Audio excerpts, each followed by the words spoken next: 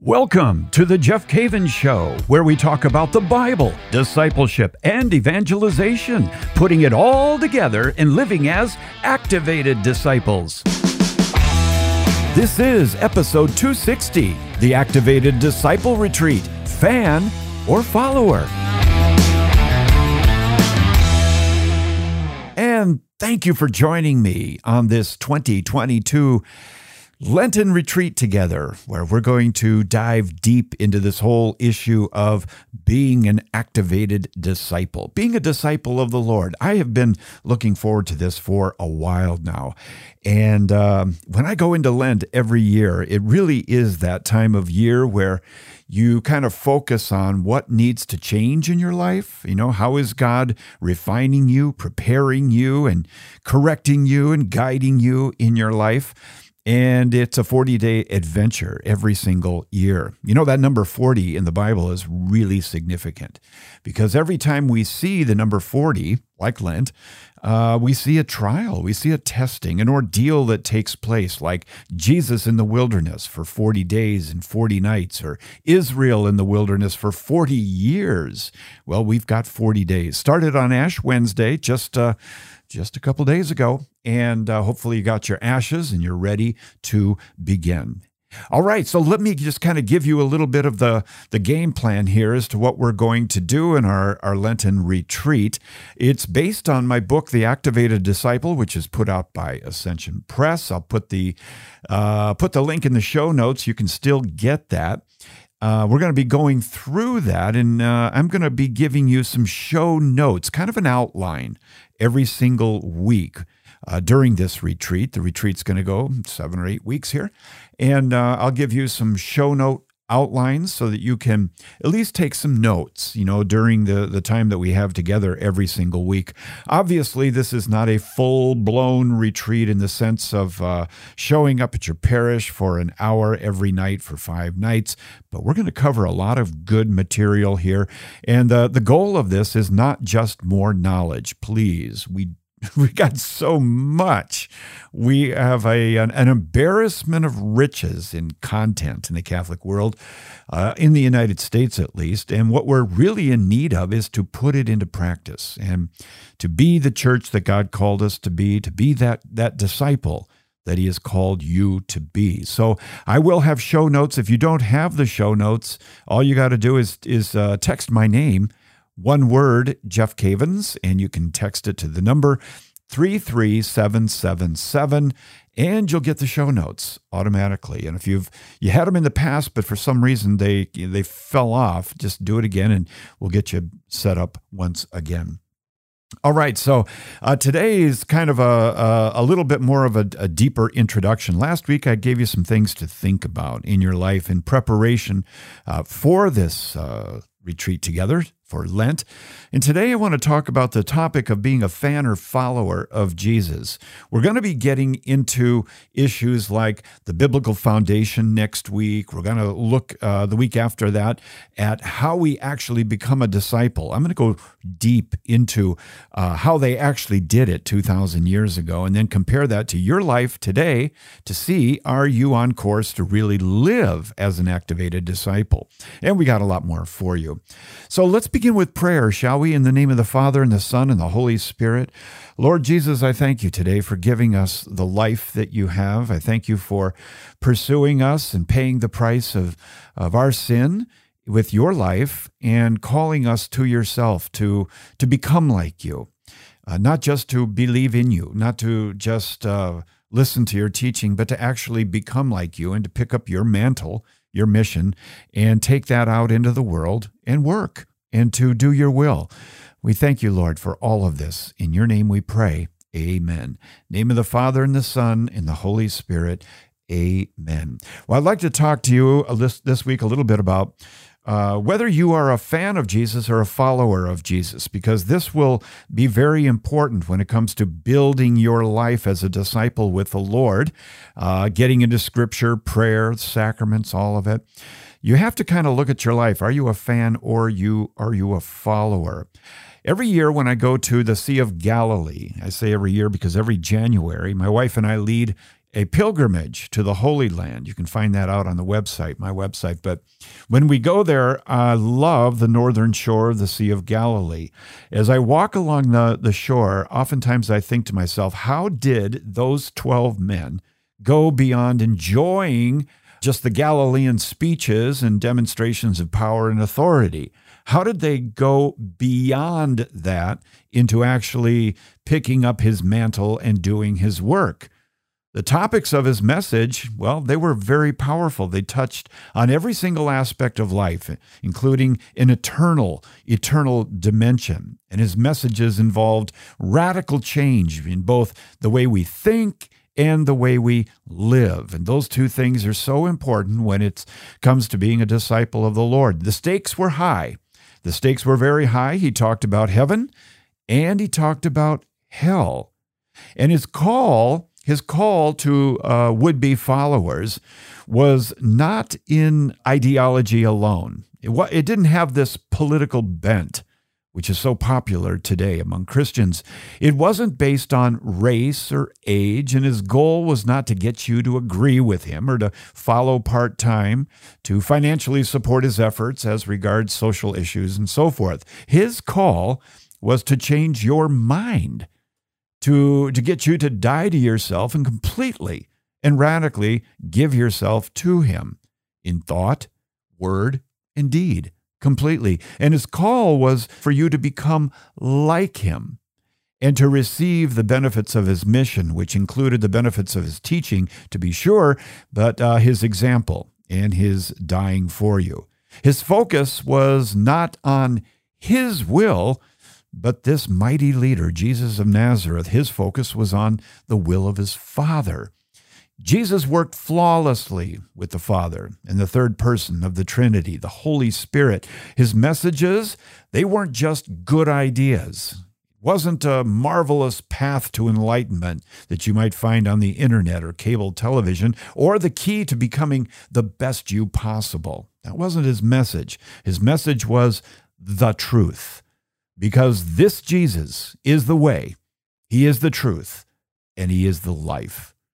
He comes into the world and he speaks to a group of people in the world today that could best be described in 2 Timothy 3:7, which is always learning and never able to arrive at a knowledge of the truth. That's what we want to do in this retreat, my friend, is we want to arrive at a knowledge of the truth. What is it about Jesus that would cause men to give up everything and follow him and ultimately die for his mission?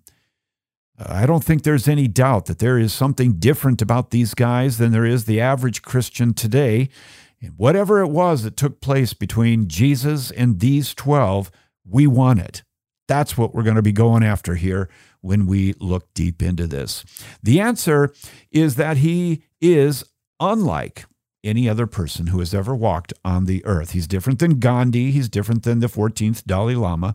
He's different than Deepak Chopra, Eckhart Tolle. He's different than Muhammad, Confucius, Buddha, Joseph Smith, Krishna, Oprah Winfrey, Zoroaster, Scott Peck, Mary Baker Eddy.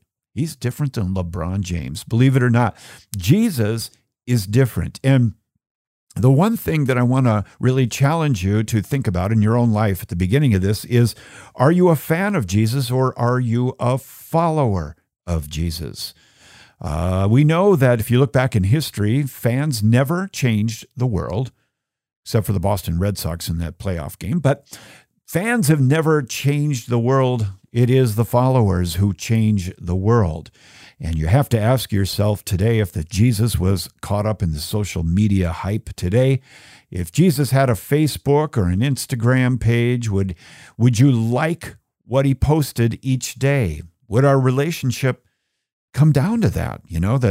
I saw Jesus had a Facebook page and I liked his posts. I liked his tweets, right? Is that what our relationship would be like? Have we fallen in like with Jesus? Is that the extent of our relationship? I like what he talks about. I really get into the books. I really get into the talks. Would your interaction with Jesus stay at simply liking what he says? or the ideas that he has, or the great virtue that he displays and the power that he walks in, you like it?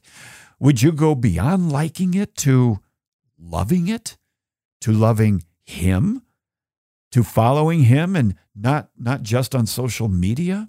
I like what Jesus talks about, when he talks about the greatest commandment is to love the Lord your God with all of your heart and all of your being, everything. Give him everything. I love what Jesus said in John 14:15. He said, if you love me, not like me, if you love me, you'll keep my commandments. You'll keep my commandments. That's so important. And so to be a disciple doesn't mean that we just like the courses that he's teaching. It means that we are going to actually follow him, and we're going to become like him, and we're going to be totally caught up in what he teaches, how he interacts with people, and we just simply want to be like him. And the only way that you can do that, as we're going to learn in our retreat over the next number of weeks, is to spend an awful lot of time with him. So, fan or follower, what are you? Are you a fan or follower? Let me tell you just a quick little story about my own epiphany here, is discovering in certain parts of my life that I am not a follower, I'm a fan. And I don't want to be just a fan of Jesus, I want to be a follower. And so I'll tell you this little story. Years ago, when I was a pastor, I came back to the Catholic Church, obviously, but when I was a pastor, I picked up painting in Dayton, Ohio. And I loved painting, and it was oil on canvas, and it was plein air, outdoors, landscapes, and then also still life. And I really, really liked it. But I got to a point, where I just didn't have the time to do it anymore.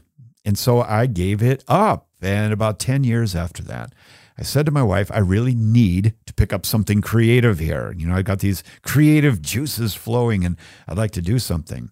So I thought about all the things that I could do. And I came up with, I could have come up with painting again. I could have done that, but I didn't think I had the time. I could have done pottery. I could have done all kinds of stuff, but I decided on photography. And so I did what so many of us do when we get into a new topic, and that is I just gave myself to reading all about it, photography. So I went up to Barnes & Noble. And as you know, they've got quite a magazine rack, and they had about 25 different magazines, something like that. About 25 magazines on photography. So I bought 10 of them, came home. I know, 10. You say, ooh, you're intense, Jeff. Well, tell me about it. Talk to my wife. I am. And maybe you're that way too, where you get into something and you look up videos on it and you study it and you get books and articles, and it just really grabs you. That's the way I'm wired. I've given up on trying to change that. My mom and dad know it. My sisters know it. My wife and my children know it. All of my friends know it, that I'm going to study like the Bible. I go after it whole hog, right? So I bought 10 of them, came home and started reading all about photography. I'm underlining in magazines, and I'm keeping notes in a notebook, and I'm learning all about it. Black and white photography and digital and outdoor, American photography, wedding photography. So after I read all those magazines, I ended up going back and getting another 10 sets of these 10 magazines. Came home and read all those and kept all the notes. And I started at that time to go to a photography club. And then I went also and told all my relatives about everything I was learning about photography. And I guess the way I shared it with people, all my knowledge about photography, it gave them the idea that I was actually a photographer. So I was telling everyone about photography, and I was going to the photography club every other week and talking to these great photographers. So the third month rolls around, and I bought another 10 magazines and continued to study and acquire knowledge. And then on the fourth month, my wife said to me, she said, honey, and I said, yes, and I'm reading my fourth month of magazines. She said, why don't you buy a camera? So I said, well, I'm studying about it. I will. So I went back up to Barnes & Noble. I got 2 magazines that were basically a review of all the different camera equipment that you could buy. So I bought both of them, came home, and I finally picked out my gear. I got a Canon D7, a couple of lenses, and a remote and a couple of lights and a tripod. And I set it all up, and then I got my 5th month of magazines and continued to read. And it was at that time I continued with the clubs and telling all my friends about photography and getting into conversations. And it was on that 5th month that my wife said to me, "Honey," and I said, "Yes." And she said, why don't you take a picture? I said, "I will, but I'm studying." Now, maybe you identify with this, but in the 5th month, in the month that Emily said, "Why don't you take a picture?" the photography club that I was going to invited me to be the keynote address, the keynote speaker in their fall banquet. I told them I'd think about it. I was invited by a relative on the 5th month to come and shoot their daughter's wedding, to which I said I'd pray about it. And the Lord said no, because I hadn't taken a shot yet. But all my talk about it made people think that I must be quite a photographer, enough to shoot a wedding and enough to be a keynote at a photography club, a good photography club. So I say all that to say this: if I can be invited to shoot a wedding and I can be invited to speak at a photography club and I haven't taken a shot, is there a chance that I could learn all about the Bible and all about the catechism and all about the synods and the saints and all of the everything and never take a shot? The answer is yes, that can happen. And so I'd like you to think at the beginning of this retreat that we're doing together, where are you? Are you a fan of Jesus? Have you fallen into the trap of your faith has become your hobby? Or are you a follower? There is a big difference between being a fan of Jesus and a follower of Jesus. A fan of Jesus is just that. They're a fan of Jesus. They're in the crowd. They're up in the stands. They're not on the field. They're not playing the game. They're not out there contributing and doing what he said to do. They're just studying and they love it, and that has become their hobby. They love conferences. They love Catholic TV. They like radio. They like CDs and stuff. And yeah, they can't get enough of it. But they're not a follower. They're a fan. A follower is quite a bit different. A follower is someone who responds to the call, which we're going to talk about in a couple of weeks, the call of Jesus to be a disciple. And they actually follow him. And so there is a big difference. And I'd like you to think about that in your life right now. I have. And to be honest, at times I start slipping kind of over into the fan category rather than the follower category. There is a big difference, a big, big difference. And sometimes you can't tell from the outside.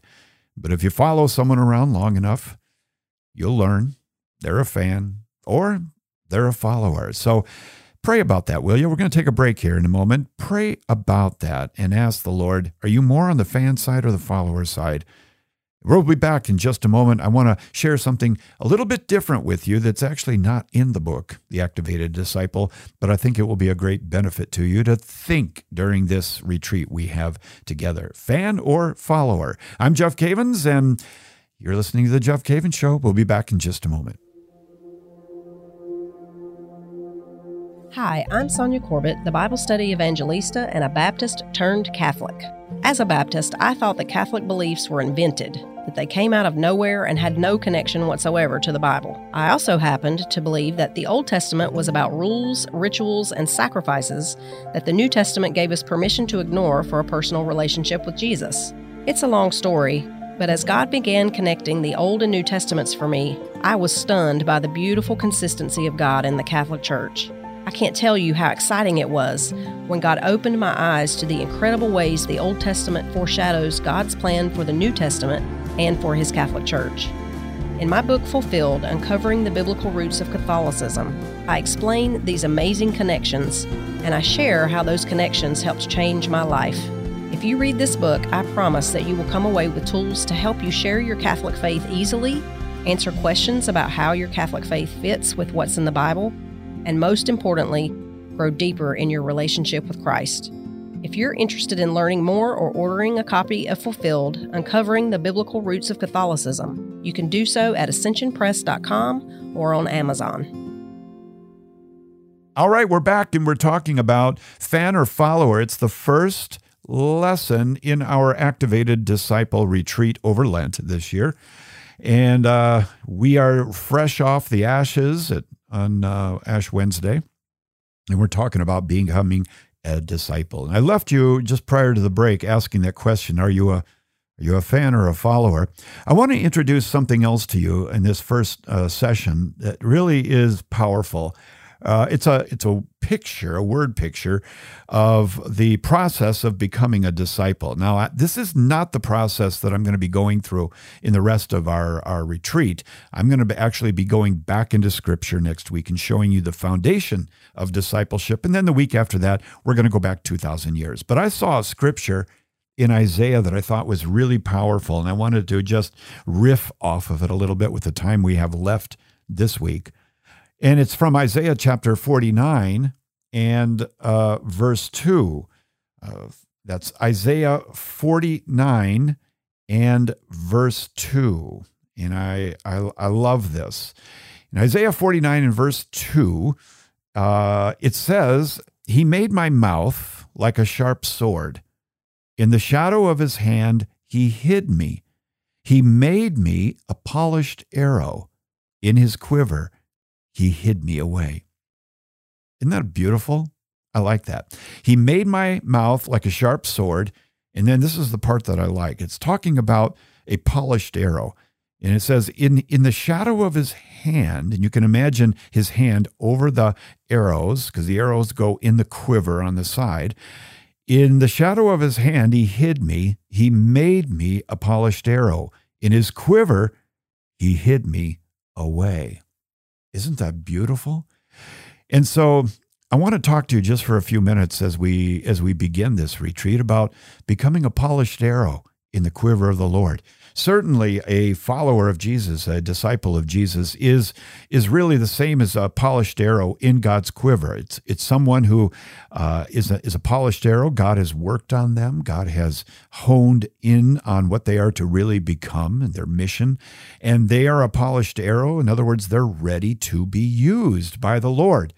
But it doesn't always start that way. When you decide to follow Jesus, you certainly are not a polished arrow, but you are in need of a lot of work, as I was when I was 18 years old. And that's when I, as an adult at least, I made a decision that I was really going to follow God. Being a polished arrow in the quiver of the Lord speaks of a couple of things. One is a time of preparation and change. And then second, readiness, listening quietly, waiting for his hand to grab us to be used in whatever way he wants to use us. But years ago, I went over to a guy who is a professional arrow maker way back in Ohio. And I made an appointment with this guy, and I told him what I was doing, that I wanted to learn more about how you make an arrow, because I wanted to be that polished arrow in the quiver of the Lord that is spoken of in Isaiah 49:2. So I sat down with him, and here's what he gave me. And I have mentioned this on other podcasts before, a long time ago. And I think there's even a podcast that has this title. Nevertheless, it's good to repeat it here. When you take a stick off of a tree, it's obviously not an arrow. It has a lot of work that needs to be done if it's going to be a polished arrow and serve the purpose of the archer, the one who's going to shoot the arrow, the one who's going to employ the arrow in service. And so the very first thing that you would do with a branch from a tree is you would cut away the obvious things. You would cut away the very obvious things that need to go. And when we talk about the obvious things, we're talking about major stuff. We're talking about mortal sin. We're talking about behavior that is not becoming of a disciple of the Lord. These are things that are obvious on the outside. Other people who are around you, perhaps your spouse or your children or colleagues at work, they might even be able to identify some of these rough areas that need to be cut away from the branch so that you are more of a straight arrow. And I think about scriptures like Hebrews 12:1 talks about how we need to get rid of the things that easily beset us and they weigh us down. And Paul talks about in Romans 6, being obedient to the teachings of Jesus is the way that we begin to hack away at these great big protrusions on the stick that need to go. He says, "Do you not know that if you yield yourselves to anyone as obedient slaves, you are slaves of the one whom you obey, either of sin, which leads to death, or of obedience, which leads to righteousness. But thanks be to God that you were once slaves of sin, have become obedient from the heart to the standard of teaching to which you were committed, and having been set free from sin, have become slaves of righteousness." I love that. So take a moment this week, and this is in the show notes, by the way, all the outline here. You can think about what are the major areas that really need to go. And I highly recommend the place where you can hack these off is in the confessional. And to make an appointment, go to confession. Now, after you cut away the obvious, the big things there, then you start to do the sanding process. But before you get into the sanding process, there's one thing that is very important to remember as a disciple or a wannabe disciple, and that is that everything on this arrow, every single little bit needs to line up with the head, which is Christ, which is Jesus. And we're going to learn everything about that next week. Next week, we're going to go into that. But that's important. So the next part after cutting away the obvious is the sanding process. Now, the sanding process are those things in your life that prevent you from becoming the instrument in God's hands that you want to become. But these things have a tendency to be hidden. They're not as obvious as the big pieces of wood on the branch. They're not as obvious. Most people wouldn't catch them. They're kind of internal even.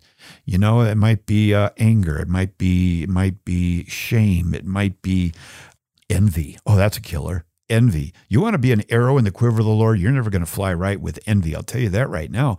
Envy is a big one. These have a tendency to be hidden. You may be the only one who knows about them. Maybe your wife, maybe your husband or a friend, but typically we're the only ones that know of those things that need to undergo the sanding process. These things are just as damaging as far as hitting the target. Listen, it is sin that causes one to miss the mark. God gives us his word, the Torah, but this idea of sin in Hebrew, chet, means to miss the mark. And you miss the mark because there's a lot of work that needs to be done. The farther the arrow is shot, the more important it is that imperfections are dealt with. Now, I talked to this guy, and he also gave me a few things about other markings on the arrow that were really important, like the fletching. Those are the feathers on the side to stabilize the arrow in flight. That reminds me of the Holy Spirit. In John 14 and John 16, the Holy Spirit, Jesus said, will guide you and direct you in the service of the Lord. And so if you're going to be a disciple, having a relationship with the Holy Spirit is absolutely necessary, because the Holy Spirit is called the Paraclete. The Paraclete, guess what that means? One who's called alongside to help. That's the fletching. That is those feathers. And the guy told me, he said, one thing that most people don't know is that the feathers have to be from one side of the bird or the other, not both. So it's one or the other. And also the cresting was important. He told me about the cresting. And the cresting that's the identifying marks on the arrow. It's the stripes. It indicates, it's not just for art. It indicates who the arrow belongs to. And you and I, as disciples, we have markings in our life. Jesus said that we're to love one another. By this, all men will know that we're his disciples by our love for one another. And Paul even said in Galatians 6:17 concerning persecution, he said, I bear the marks of Christ in my body. Now, he also said a couple of things that were very interesting here that I want to kind of close out with. And that was, he said that the nature of a good arrow is very important. You cannot make a good arrow out of yourself. Dead works and self-effort won't accomplish it. As you are obedient to him, he will transform you and develop you with skill. But we can get to a point where we feel like, yeah, I got it together. I think I'm looking pretty good, pretty straight, and I think everything's lining up with the head. And wow, these the fletching, these feathers, they really speak loudly to who I belong to. The cresting rather, and the fletching, the feathers speak about the Holy Spirit in my life, and so we can feel pretty good about ourselves. But an arrow can look pretty good, but until you try it out, you won't know. You won't know. So an arrow can look pretty good, but you won't really know until it is tried. Okay? And so that gets back to a point I was making earlier, and that is there's a difference between a fan and a follower. A fan and a follower. They're very, very different. So let's take a look here. Once you actually try out the arrow, if it's too stiff, it will go up to the left. You know what I mean by too stiff? Have you ever run into Catholics who are just a little too stiff? Just a little too stiff. Nobody identifies with them. Everything is rules and regulations, and it's all about doctrine. All about doctrine, not about the way we interact with people, the kindness and the gentleness and the mercy that we display, and the humility that we walk in. It's all about right and wrong. I've been around a lot of people like that. And that kind of arrow will go up to the left. You'd think it would go to the right, wouldn't you? But it goes up to the left. And if the arrow is too loose, too limber, too flexible, it will go up to the right. A good arrow speaks of balance, but the true test of an arrow is this.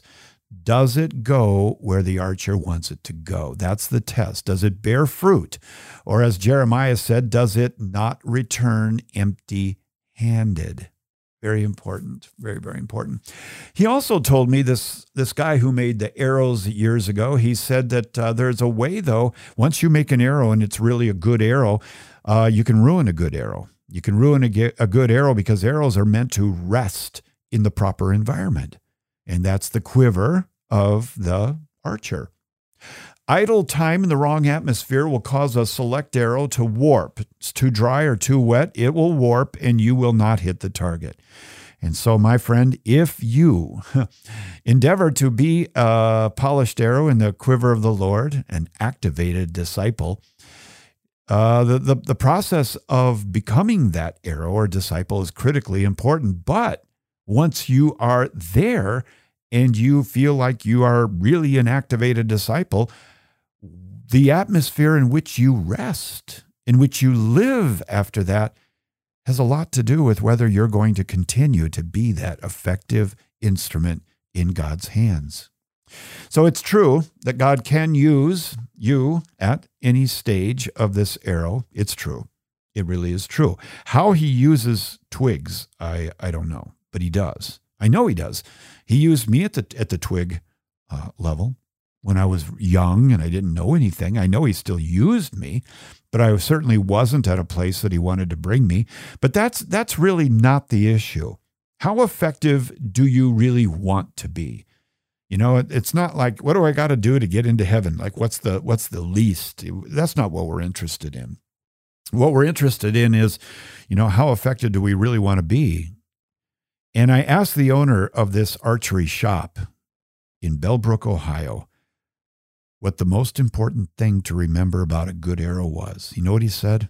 And I think this is so powerful, very, very, very powerful. I'm going to leave you with this. He said that the main question to address concerning a new arrow that's polished and ready for use, he said the main question to address is, will the arrow, when it's ready to use, be able to withstand the power transferred to it from the bow? Oh, that is so good. Can I say that again? He said that the main question is to address is, will the arrow, when it's ready to use, be able to withstand the power transferred to it from the bow? If the arrow is not properly sized and weighed and proportioned, it will not be able to handle the power that it will receive from the bow. That is the power of God. Some people have asked me over the years, they say, how come God doesn't use us today? How come we don't see the miracles today that we heard about in the Bible? Well, there might be one reason, and that one reason may be, I'm not saying it is, but it may be that we just cannot handle the power of God in our lives. In Acts 1:8, it said, "You shall receive power when the Holy Ghost comes upon you, and you will be my witnesses in Jerusalem, and in all Judea and Samaria, and to the ends of the earth." Wow. So you see, that's where we're aiming at, the ends of the earth, to bring this message of Jesus to the ends of the earth. But in order to do that, you and I are going to have to become polished arrows in his quiver. You and I are going to have to become activated disciples.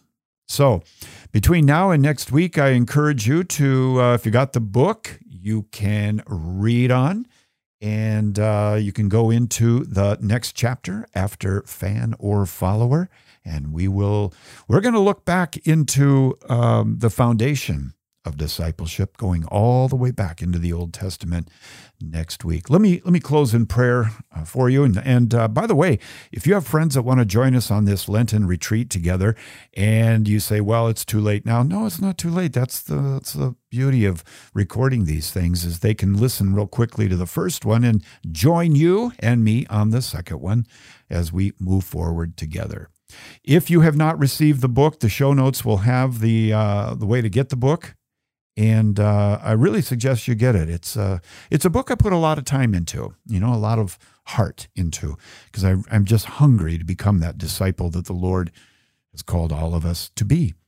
In the name of the Father, and the Son, and the Holy Spirit, oh, Jesus, we love you, and we thank you, Lord, that you are working in our lives, that we might become polished arrows in your quiver. Lord, we submit to you in every area of our life. Use us, Lord.